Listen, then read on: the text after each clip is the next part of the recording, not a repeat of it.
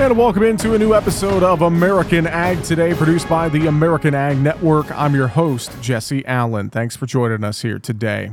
Well, Rabobank says a bearish sentiment in the global markets continues driving fertilizer prices lower after an extended run of significantly higher costs. Samuel Taylor is the executive director of Farm Inputs Research for Rabobank and says fertilizer prices have seen quite a turnaround. Affordability of fertilizers has basically inverted in a year, going from one of the most unaffordable periods in a cycle, and a cycle being a long cycle, a multi-decadal cycle, to one of the more affordable. And so you've basically seen strong underlying commodity prices, corn, soybean, relative to what we were necessarily used to in previous low cycles. And you've seen fertilizer prices come off their high that we saw immediately after the start of the Russia-Ukraine crisis. He says certain input prices may not have reached the bottom quite yet. I think that there's probably a little bit of downside in some of the pricing still, particularly on the potash and the phosphate, but nitrogen might be nearing the low point,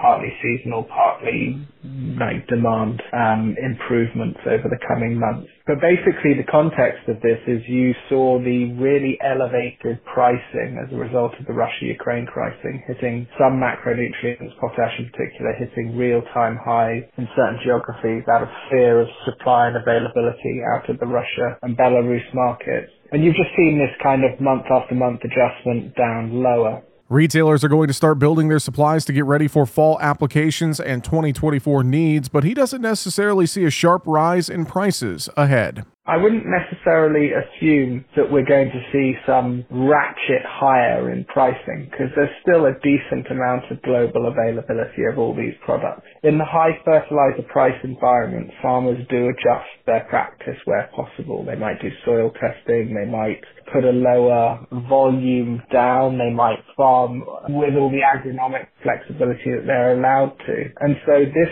caused inventory to build up in the global supply chain, and on the potash and the phosphates, we still have to deal with that a little bit. So maybe we're nearing the floor, maybe we start to see some upward momentum in pricing over the next 2 months. It might not be tomorrow, it might be 2 months from now we see it, but could be more imminent. And again, that is Samuel Taylor with Rabobank.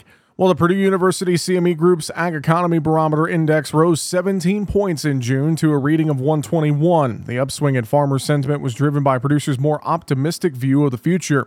However, their perception of current conditions remained unchanged from May.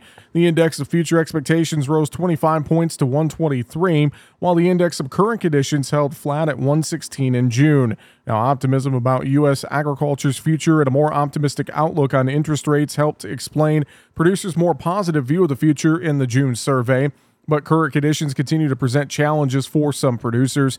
This month, 4 out of 10 producers stated that their financial situation has deteriorated compared to a year ago. The Farm Financial Performance Index also rose in the month of June, up 10 points from May. The Farm Capital Investment Index rose 5 points in June to a reading of 42, while optimism on farmland values also rose. Well, EPD values can help cattle producers make the best breeding decisions for their herds. Dr. Bob Weber, Extension Beef Specialist at Kansas State University, says selection indexes are useful for commercial and seed stock producers. So the selection index has been kind of cussed and discussed, if you will, but I think, as a tool, provides a really useful way for commercial and seed stock producers both to make an aggregate selection decision. So the goal of the index is to provide economic information that weights individual EPDs appropriately given its contribution to profitability. And so it provides a more concise way for producers to make selection progress across a whole range of traits that are associated with farm level profit. He says the right index aligns with each producer's production objectives.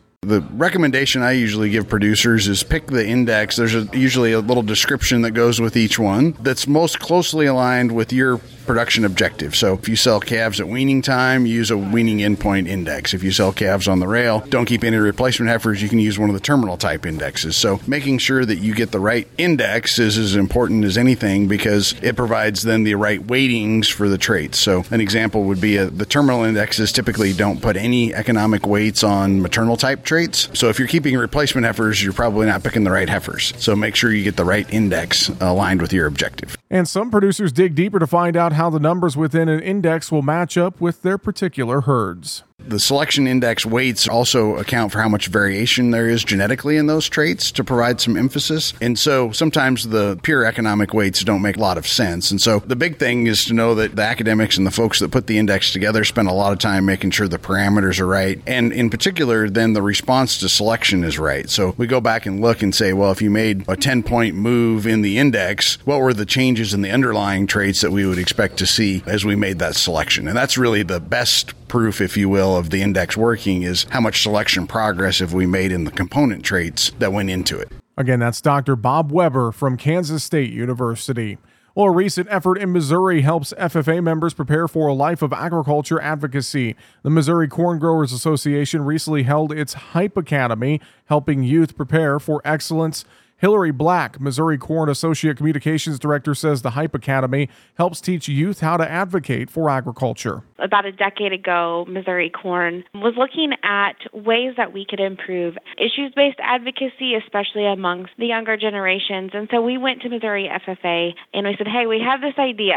And they liked the idea. They liked that we wanted to invest in students. It's such an important point in that student's life right before they're getting ready to go to college. And so this really just gives them the tools that allows them to tell their story in a more effective manner. Black says the 3-day event includes a packed schedule. We just kind of talk about building their brand and getting into advocacy and why it's important. We do communications basics. We do some online training. They also get to hear from a wonderful panel of industry experts. But really kind of the capstone of the entire event is they're focusing on specific issues that are impacting agriculture today. So they work on those issues all week. And then to cap it all off, we went over to the Missouri State Capitol and had the opportunity to visit with 7 legislators and perform mock hearings with them. She adds the skills learned in the academy helps all of agriculture. This really allows Missouri Corn to support the students in finding their voice and preparing them to talk to people, whether it's friends, whether it's neighbors, whether it's a stranger online, or whether it's with a decision maker or an elected official. They can have those effective conversations and make an impact on those issues that could be impacting their farm or their rural community. And a really great program there again from the Missouri Corn Growers Association, and Missouri Corn held the 2023 Hype Academy in late June. Always awesome to hear about ways that youth are being taught to advocate for agriculture and learning things about agriculture. So again, great stuff there from the Missouri Corn Growers Association. Well, we're out of time on this episode of American Ag Today, produced by the American Ag Network. I'm your host, Jesse Allen, wishing you a great rest of your day.